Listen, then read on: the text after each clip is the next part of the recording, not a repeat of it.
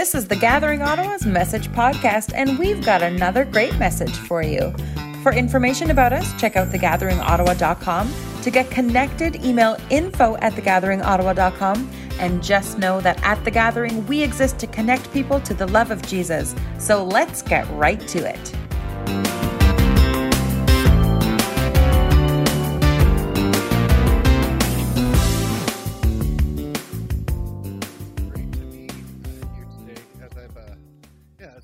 With you guys for a little bit over a year now, but I haven't been able to visit you on a Sunday, so this is great. My name's Dan, as Jeff already gave the introduction, so I won't do much more. I'll share a little bit about our ministry later in the message here. But I live downtown with my wife, 3 kids. One is off in Montreal, but she's home this weekend, so that's awesome. And we kind of have a little foster daughter who's with us as well. And I was with my son this summer. We had the opportunity. It was a really amazing trip. We planned to go, we went biking. We planned a bike trip across Israel. And it was amazing. Really cool experience. I'm not going to talk about that at all. What I'm going to talk about is that, you ever travel abroad, like to Europe? Who's been to Europe or travel, right? Like, so I got one of those things where you plug in, the adapter. I wish I would have brought it. I brought one of those, travel adapters. And I'm an idiot. I don't know how these things work. It had so many, they make it so it has all the different prongs that will fit. It doesn't matter what country you go to or whatever, or what current it is. And they have so many prongs sticking out of it. And I'm an idiot because I don't read the user guide. I'm so stupid. I pushed it to make it so that all the prongs were sticking out at once. You are not supposed to do that. So then I grab it and the prong sticking into my hand and I put it in the wall and then I experienced this. Pow! And it hurt. It hurt a lot. And I was okay, thankfully, because the current is strong. I don't know, it's different. It's different over there. And it was quite a shock. It was quite a shock. And I felt like an idiot. And oh, man, what a cheesy intro, eh? This is it. I was not prepared for the power, hey? There we go, hey? Jesus juke you all here. I wasn't prepared for it at all. I was not prepared for the power. And, that's what we're going to talk a little bit about here. And as I share today, I really want to preach and pray in expectation because I really do believe God is doing something unique. I shared this message a couple weeks ago at Cedarville Alliance Church, and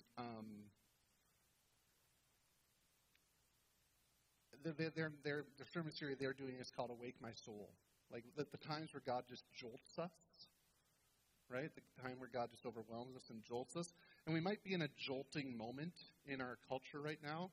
I don't know how much you guys have looked down into Asbury. I don't know what you guys think about it or anything, but one thing is it just seems to be that there's the thing that I've been awakened to over the last couple of years or couple of weeks is there seems to be, no matter what you think it's all about, that something's happening in those young people where they're desiring something more, that they're desiring something from God.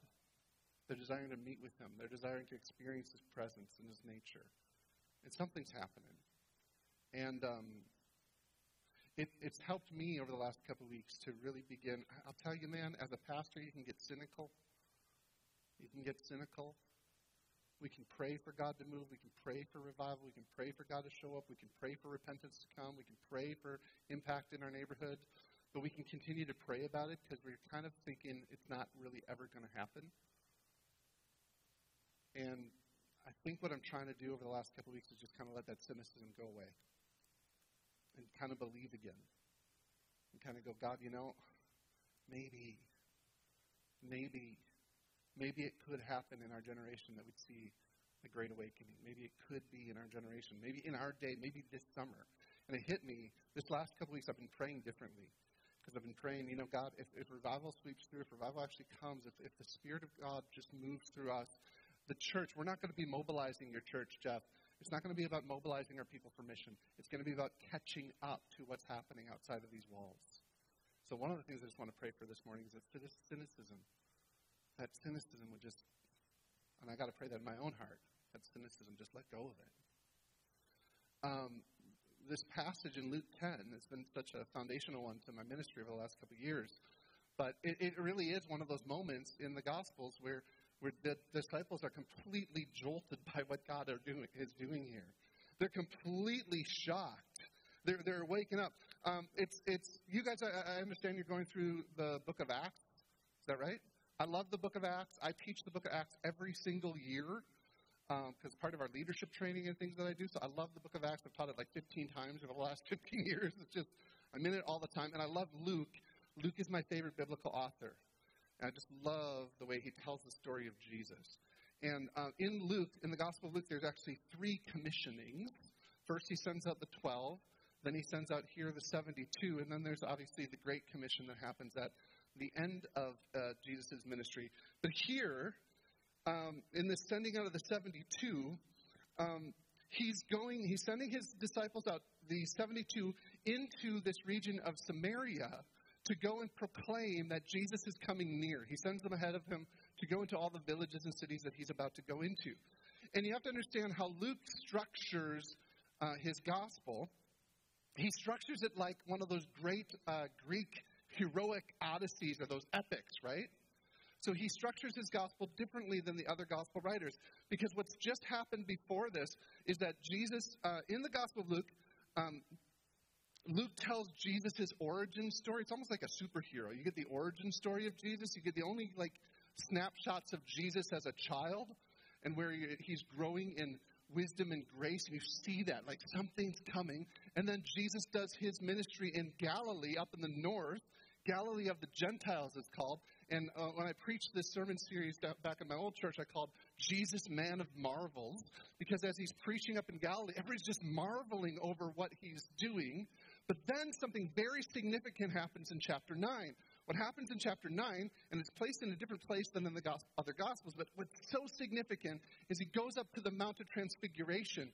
And it actually says that the angels and Moses and Elijah are meeting with Jesus to prepare him for his exodus. Very kind of provocative language there.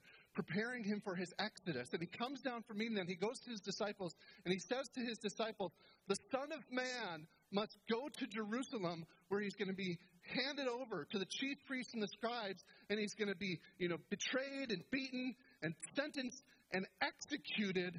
It is necessary for these things to happen because he's going to rise again from the dead. It's the first time he reveals in this gospel what is his destiny is to be. And he comes down and he says to the disciples now, I'm going to Jerusalem to die and to rise again. You now, I want you to take up your cross and to follow me. Do you see, often we talk, what we do is we make that a metaphor, don't we? We make that, I've got my cross to bear. I got my burden to carry. No, Jesus is actually saying, I'm going to Jerusalem to die. If you're my disciple, let's go together. That's a call to discipleship, right? Come and die with me. So Jesus does this thing where he doesn't just take the one road, the one that we biked down, which is the kind of following the Jordan River down. What he does is he intentionally goes right through Samaria. From the Gospels, the Samaritans had no dealings with the Jewish people. But Jesus, even on his way to go and meet his death in Jerusalem, he wants to go to the people that have been pushed aside. And he travels right through Samaria, intentionally. And from Luke chapter 9:51, where he sets his face to go to Jerusalem, until Luke chapter 18, Luke presents Jesus as going on one of those epic, heroic Odyssey journeys. And he marches to Jerusalem to face his destiny on the cross. But as he does this, as he's about to go, he sends these 72 in this, what I'm calling the Second Great Commission.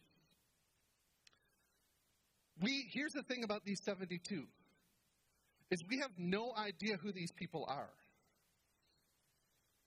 They're not introduced to us. We don't know what's special about them. Like the first Great Commission, he sends out the 12. Like in the Great Commission, he also sends out the people that we know, Peter, James, John, right? Those guys. Here, it's just 72 of his followers, and he says, go to the cities I'm about to go to. We're not told who these people are, and they're never mentioned again. And I do believe, actually, that's potentially the point. They're not the big names. They're not the apostles. They're not the church planters. They're not the pastors. They're ordinary Christians. So ordinary that we don't even know their names. They are the ones that Christ sends to do this work. Missiologist Roland Allen calls this, he refers to this as the spontaneous expansion of the church. He's been kind of a mentor to me through his writings. He speaks, and I know you guys are going through Acts, right? You guys are going through Acts. What chapter are you in Acts? 15? Okay, so you've been through chapters 8, 9, 10, right? That's how numbers work. Thank you. Good. I'll remember that. But those chapters in the book of Acts are what they're referred to as the spontaneous expansion of the church. Remember, at the martyrdom of Stephen, the apostles remained behind in Jerusalem. And the church of God was scattered into these same regions. They were scattered into Judea and Samaria, and even as far up as to Antioch.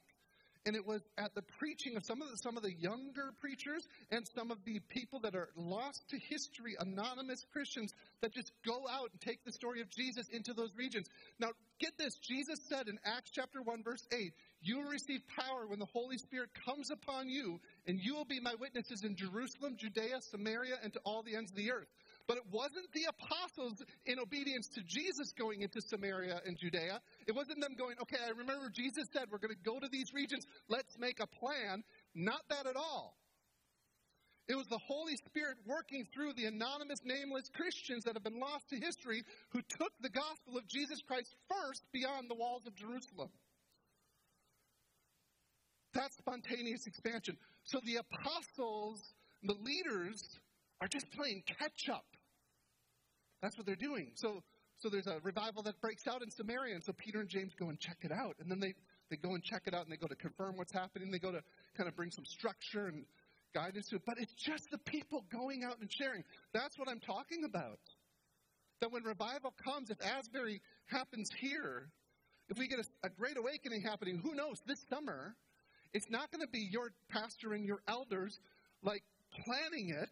It's going to be us catching up to what God the Holy Spirit is doing. That is the spontaneous expansion of the church.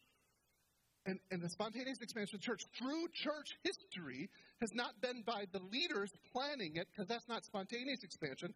It has been through the Spirit of God moving through God's people to go and love their neighbors as themselves and bringing the hope of Jesus Christ and the kingdom of God to our neighbors. That's the point. These 72 were not prepared to believe it. Look, like what Jesus says to them is, do you think these people were nervous? What does Jesus say to them? I think we're on slide 2. Do I have slides? Yeah, here it is. I love this. Go your way. This is what Jesus' encouragement to these. Go your way. Behold, I'm sending you out as lambs among wolves. Thanks, Jesus. Right? Don't take anything with you. Carry no knapsack, no sandals? What? No, I just noticed that. No sandals? No money bag? And he said basically just go into a town, just say, hey, Jesus is here. He's coming. The kingdom of God is near you. There's a woman in our church, she just went on this mission trip to Jordan. That was their mission strategy. They plunked these missionaries down in the middle of Jordan. And we said, well, what did you do? And they said, we just walked around town. I'm like, really? And then we met somebody. We prayed. The Spirit would lead us to somebody. When we met them, we said, hey, can we come to your house? And they said, sure. And then we got to their house. They said, do you have anything we could pray over you? Do you need any healing or anything we could pray about you? And they're like, yeah. And then they would pray in Jesus' name. And it would open up conversations. And then they would end up staying at that person's house for 2 or 3 days. They lived with 18 families in the 2 weeks they were in Jordan. This is what Jesus is telling them to do.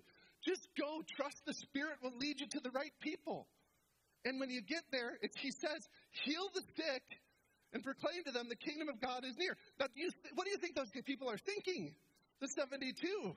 Are you a doctor? I'm not a doctor. Do you know how to heal? Did Jesus give us any instruction of how to heal the sick? No, I don't know how to heal the sick, but outwardly they're probably like, yeah, Jesus, right, sure, good, we're good, yeah, okay, that sounds easy. No, they're probably terrified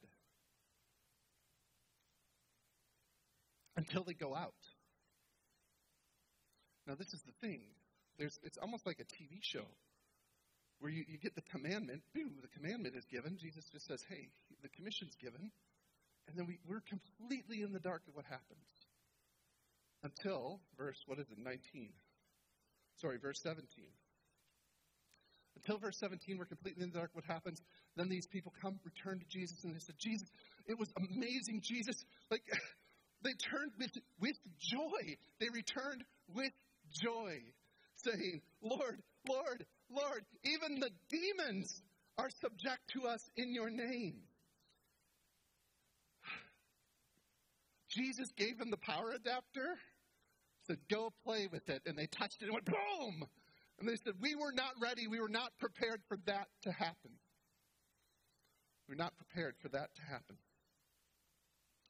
They're amazed when they went out in faith, obedient to the word of Christ.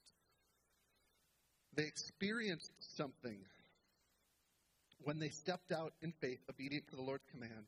And I'm going to suggest to you this morning that what they were awakened to, this is what they were awakened to. They were awakened to the authority and the presence of Jesus Christ in the Great Commission. They're awakened to the authority and the presence of Christ in the Great Commission. So they're awakened to the authority. Here's what Jesus says to them. Jesus responds to them, saying to them in verse 18, he says, I saw. So they come up, Jesus, we saw, this was amazing. They returned with joy, saying, we saw the demons are even subject to us when we went out. And Jesus said, yeah, I saw Satan fall like lightning from heaven. Behold, I've given you authority to tread on serpents and scorpions and over all the power of the enemy, and nothing shall hurt you. What is Jesus speaking about there? Well, there's been some discussions about what Jesus is speaking about there. There's a couple things. I'm not going to claim that I 100% understand what Jesus is speaking about there. It could be that, so when he's talking about I saw Satan fall like lightning from heaven, it's an allusion back to the book of Isaiah. Isaiah is talking about the Gentile nations, which is interesting because Jesus sends out 72. The Jewish people had an understanding that there were 72 Gentile nations. In the book of Acts, the Samaritan, right, a lot of the Samaritan outreach in the book of Acts is like that first step toward what's going to happen in chapter 10 when they go to Cornelius, and what's going to happen when Paul and Barnabas are sent out strategically into the Roman world. So this is a precursor to the idea. Remember when God said to Abraham, and he said, just walk around the promised land, every place your foot stands, that's the land I'll give you. This is the precursor potentially to this, where Jesus is saying, yeah, in sending you guys out now to Samaria, in sending you prophetically as 72, what I saw Satan falling. I saw Satan's kingdom falling before you. He's already told Peter, on that rock I'll build my church. The gates of hell will not prevail against it. I now, as I sent you out, I've seen this once again. That which I saw at the beginning, that what I saw that Isaiah prophesied about, I see, and I've seen Satan fall. So it may be that. It may also be speaking about, back into the storyline of the Bible, all the way back into chapter 3. The storyline of the Bible, how God created us for life and for love and for fellowship with Him. But when we turned away from Him, seeking our own ways, we disconnected from Him. And in His curse upon us, because of our sin and rebellion against Him, in the curse there was the promise. And the promise was there's going to be the seed of the woman that's going to come. It's going to crush the serpent's head. And you can read the storyline of the Bible through that promise, through the seed of the woman, who's the righteous seed who's going to come and stomp Satan underneath his feet.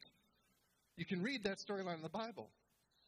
And through the Great Commission, through the church going out, through reclaiming that dominion of our great King, it actually says at the end of Romans, the God of peace will soon crush Satan, church, underneath your feet.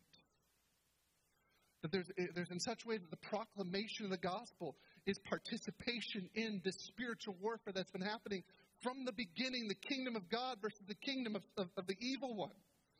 And as you go out in my name, Jesus is saying, proclaiming the kingdom, I'm seeing Satan's kingdom fall, and I'm seeing church victorious over the power of the evil one. He also may be speaking back to Deuteronomy 8:15, which describes God as the Lord your God who brought you out of the land of Egypt, out of the house of slavery, who led you through the great and terrifying wilderness with its fiery serpents and scorpions, and thirsty ground where there was no water, who brought you out of the flinty rock, who fed you in the wilderness with manna that your fathers did not know, that he might humble you and test you and to do you good in the end. It could be an allusion to that in the sense, in that picture, the church is the new people of God wandering through the wilderness of this world, seeking promised land, but wherever they go, the presence and the authority of the Lord is with them. That's the key. That wherever we go, the presence and authority of the Lord are with his people. Well, let me ask you a question. I'm sure some of you guys have been Christians for a while, right?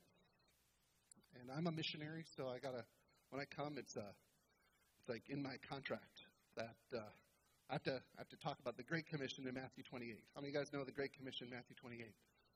All right, somebody tell me what's the Great Commission in Matthew 28. Linda, you don't get to do this.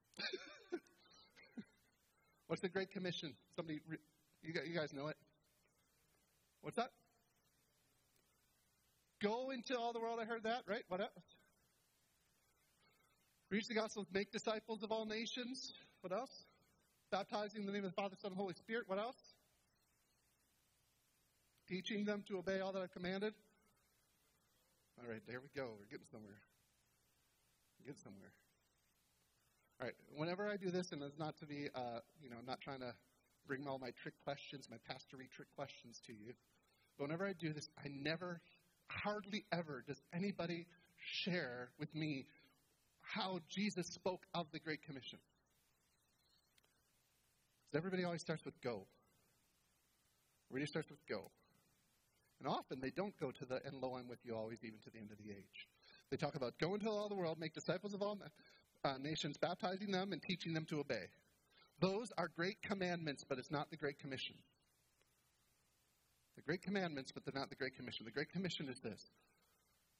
All authority in heaven and on earth has been given to me, Jesus says. Therefore, go. Make disciples. And remember, lo, I am with you always.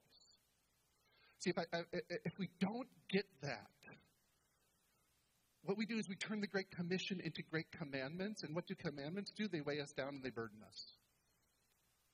The Great Commission is not about our command to just go and do and make and baptize and teach. The Great Commission is about our Great Commissioner. All authority in heaven and on earth is given to me.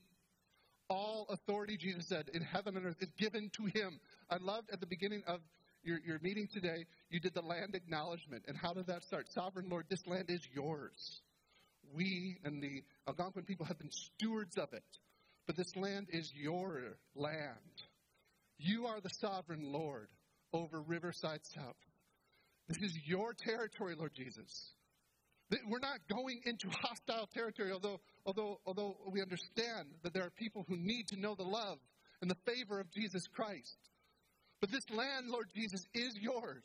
And when we walk, with, Lord Jesus, with your authority. It's not just that we have the power within ourselves and therefore demons flee in our name. No.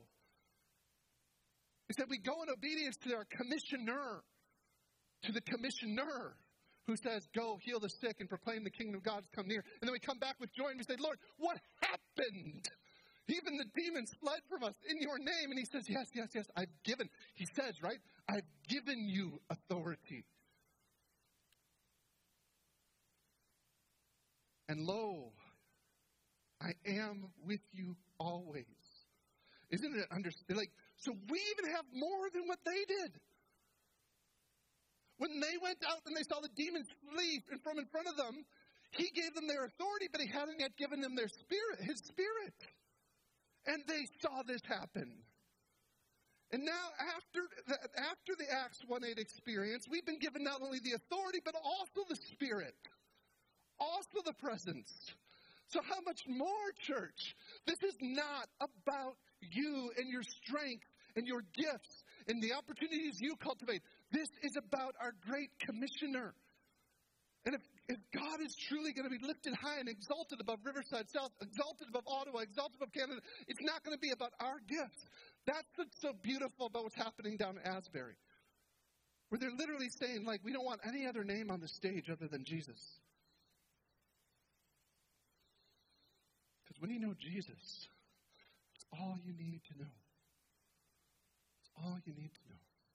I'm no one, nothing, nobody.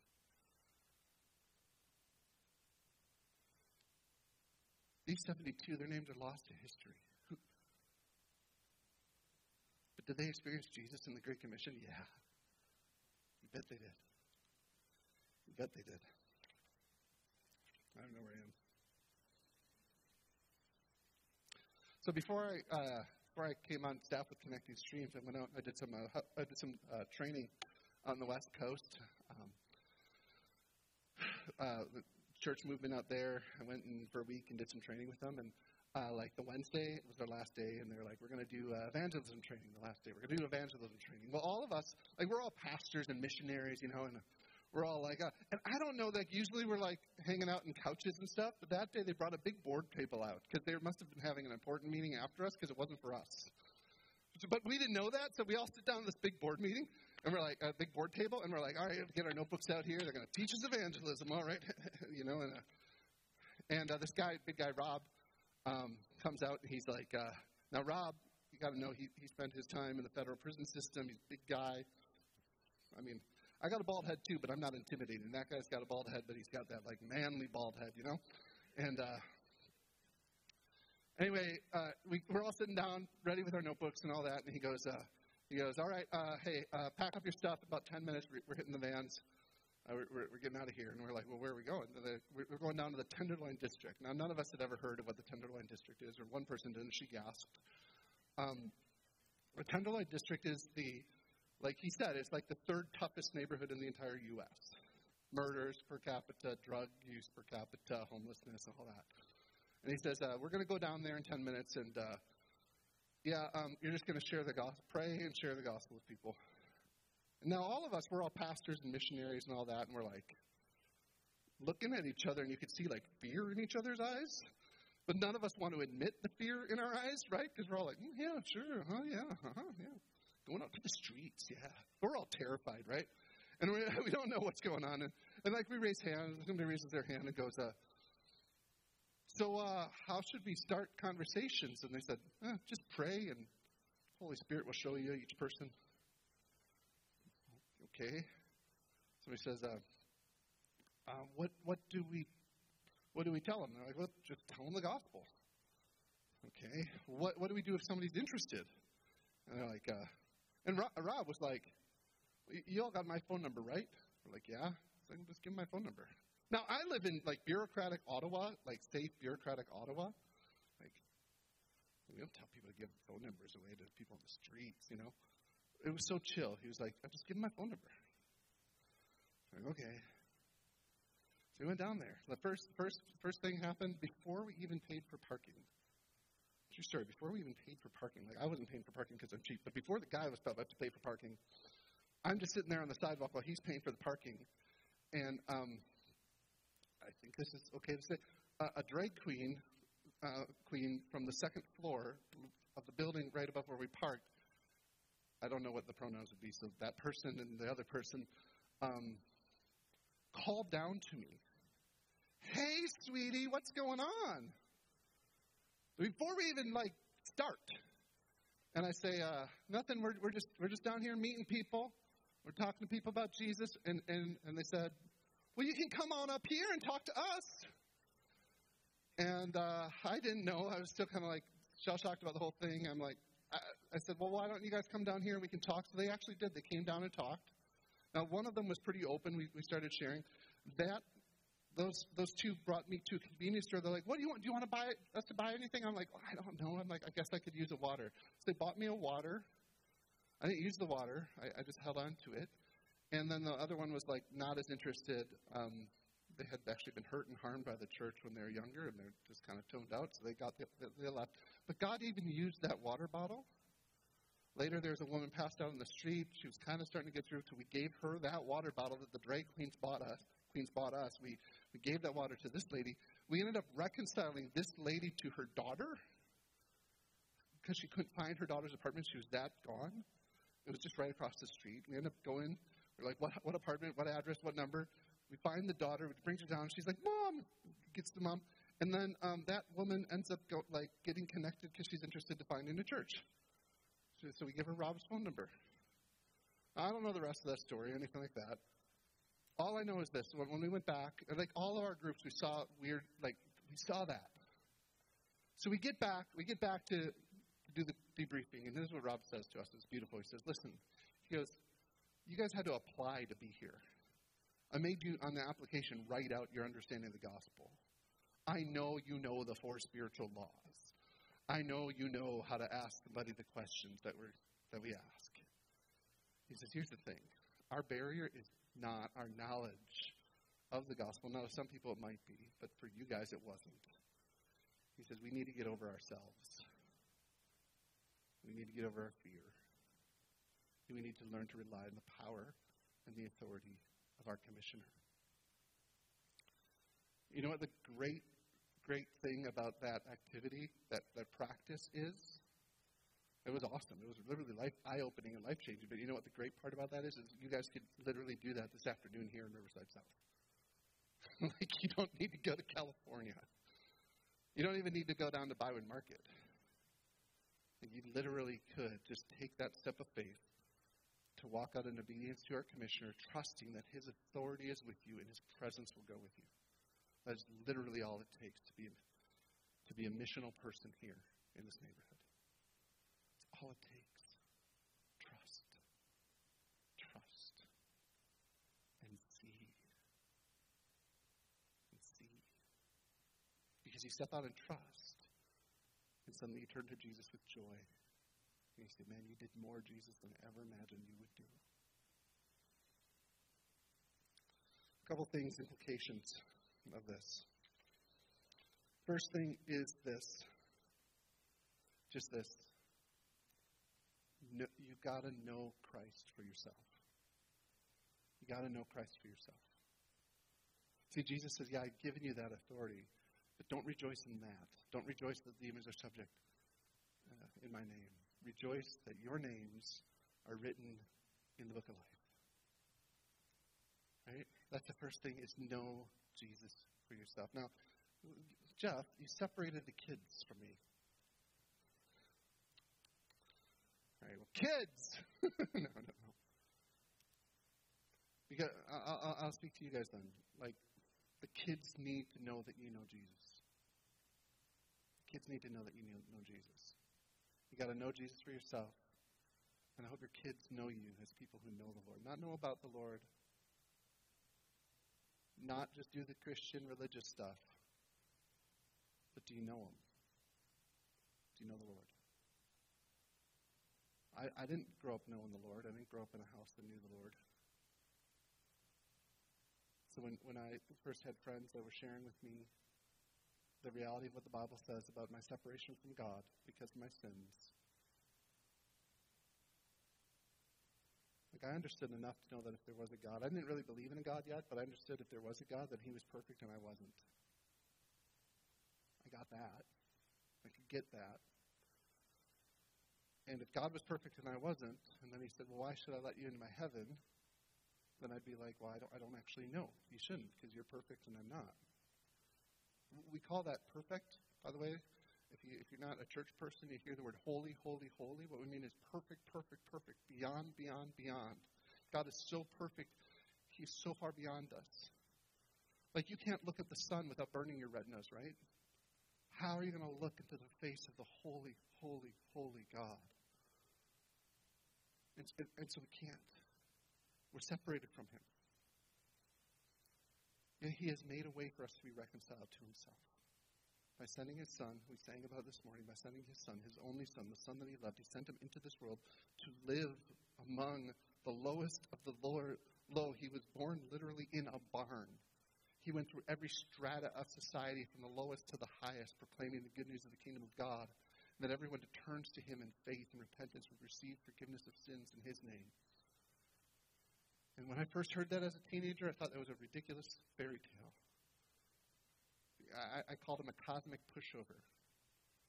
Because what kind of God would be like a weak, it seemed to me like a weak grandpa where I could kick him in the shin and then he'd be like, all right, come up into my lap and get a lollipop. And that's not who God is at all. God is perfect justice. He's perfect judgment, and he's merciful in justice. Because you don't need a helper. You don't need just somebody beside you to do your cheerleader. What you need a Savior.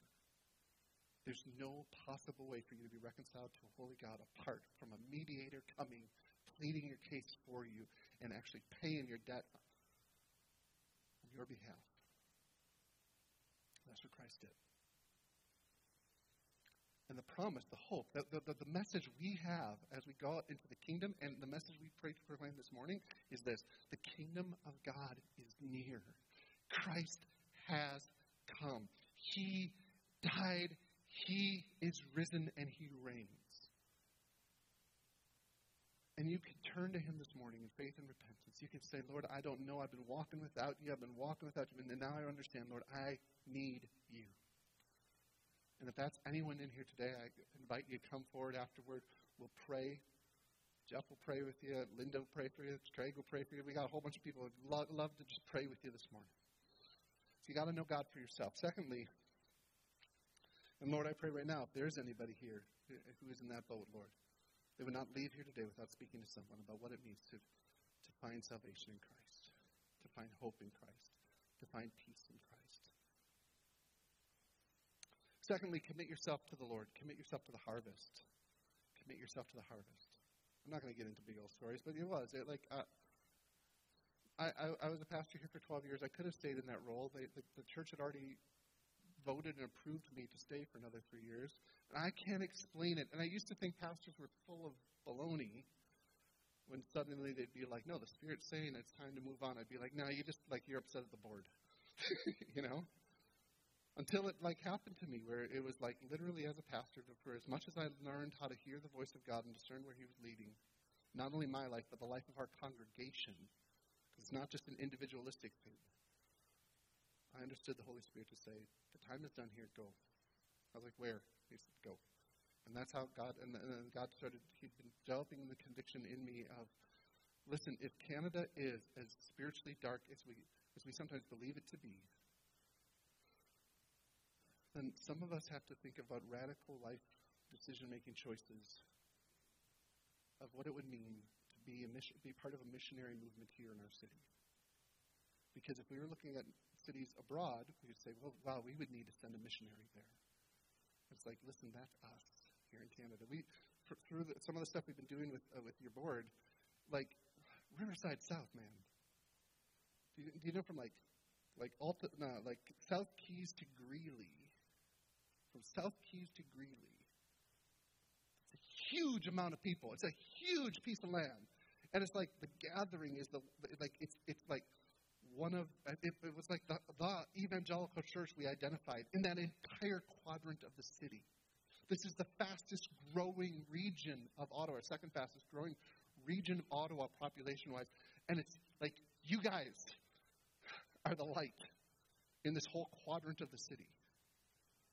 Lord, send your missionaries here. Lord, raise up missionaries here.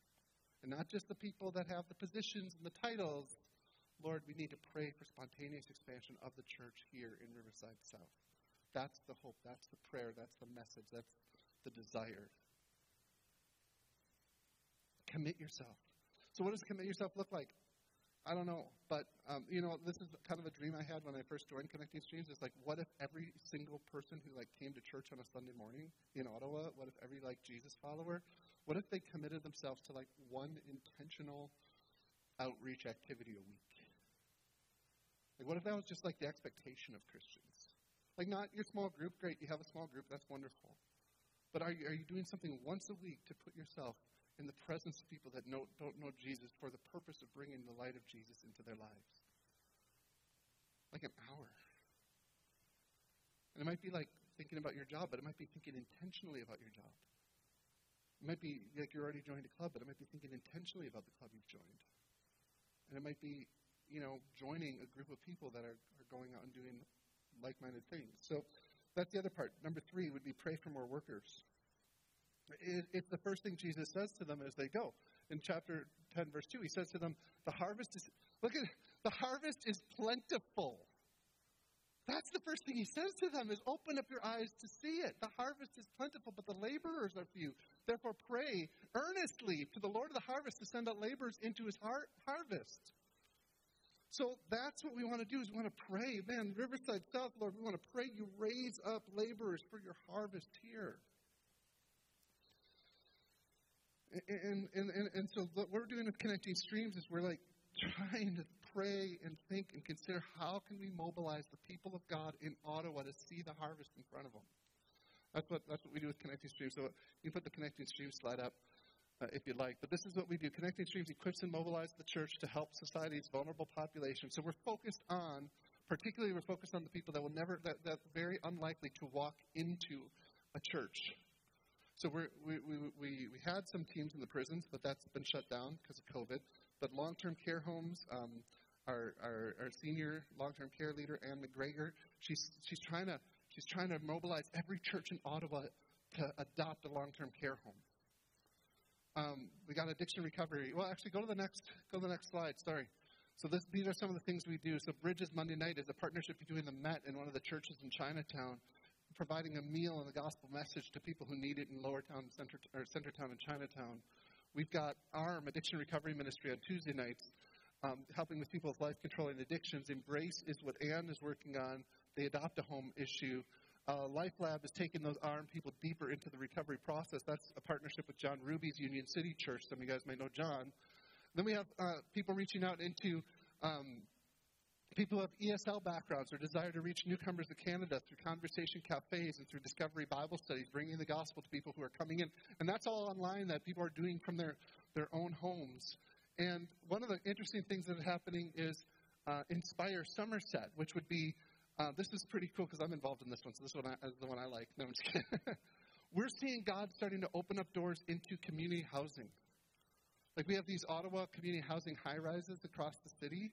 And I just got another call. I went to the Jesus Revolution movie on Wednesday night talking about like this, how God just made a movement in the 70s through. And I'm in the movie and I get an email from somebody who lives in another Ottawa community housing thing saying, there used to be a pastor who came in here and started a church, but he moved to Toronto a number of years ago. I heard you guys might want to come. And I know of right now 4 opportunities in Ottawa community high-rises to like planting churches to some of the people. They won't leave their building, particularly in the winter because of mobility issues, but we can bring the hope of the gospel to them. So you want to know how easy it is to be a missionary? This is going to be funny because some of you guys who support me financially are going to say, oh man, that's what you do? I'm just kidding. How easy it is. This is what we do in Inspire Somerset. I bring my guitar, we sit down in a circle, the people from the building come down, and we ask one question, and it's the same question every week. You can do this. We ask this. We say, how has God inspired you this week? That's how easy ministry is. And somebody will say, well, I heard this song, so let's sing that song. And somebody will say, I was reading in my Bible, I was reading this. So then we'll start there and we'll have a discussion. Well, what did that mean to you? Okay, what does that mean? And we just respond to what the Spirit has already given that person. And somebody literally said, this was during Christmas, I had a dream that I was one of the Magi, and I came and I worshiped Jesus. And I was like, that woman, we didn't even know she was a Christian. And so then we encouraged her faith to grow. And it's just everybody there, we're praying that the Holy Spirit just brings His power into that building, brings His presence, brings the authority of Christ into that building. I actually pray that revival is going to start through these Ottawa community housing projects. That'd be amazing, eh? So pray for more workers. That's what we're going to go into in a couple of minutes when we go to the dance room. I don't know why that's funny, but finally, the last part is like, just step out and go in faith. Just step out and go in faith. Jesus told them to go in the city, no baggage, no resources, no sandals. Trust that the Lord will send you to the people He will provide. And sometimes all we do is look at who we are not and what we have not, rather than believing that Christ is enough. I'll tell you a story about Maureen Chung. So I was a Chinese church pastor. I was in a Chinese church, and there was a woman in our denomination, Evangelical Free Church of Canada, and she lived down in Toronto, and she felt this call to be a missionary. But she was a woman, and our denomination didn't allow a woman to be pastor, right? So she's like, that's all right. I don't want to be a pastor. I just want to go and plant churches. So she went and she planted. She planted 3. I gotta find my notes here because it's been a couple of years. She planted 3 of our denominational churches in Toronto. She would just go, she'd plant the church, then she'd be like, well, I'm not supposed to pastor it, so one of you guys got to be the pastor. So she'd train the pastor, and then they'd become the pastor. And then she'd be like, all right, you're fine. So she'd go and do another one. And these are large churches. Now, hundreds of people have come to Christ through those churches. She was told, you can't be a pastor. She's like, that's fine. Doesn't mean I can't go out into the Great Commission. That's what she did. Do you know what she's doing right now? Well, now, this was a year ago, because I wrote this a year ago. So I haven't talked with Maureen for a while, but as of last year, she was 65 years old, a little tiny lady, and she was leading the youth group in her church. Yeah. She was leading the youth group in her church, 65-year-old lady, just tiny little, and man, you don't want to cross her, but I'll tell you, she's leading the youth group, and the youth love her. Why? Because she loves Jesus. She loves them. She's stepping out on faith. I'll tell you, man, if she were here, she would talk, tell you stories about how she has experienced the authority, the presence of Christ walking with her as she stepped out in faith into the Great Commission. Heavenly Father, I pray that you take this message today, you use it in this church, you show them, because they've already been wrestling in prayer. We're going to go and pray right now. You know, they want this, Lord, for their community. I pray you lead them to the people who need your love. God, show your love to them. Pour out your love and favor upon them, Lord, as they step out in faith. And, I just thank you, God, for this friendship and the fellowship here of the people in the church. And we just want to pray, Lord, this is all to you and to your glory. In your name we pray.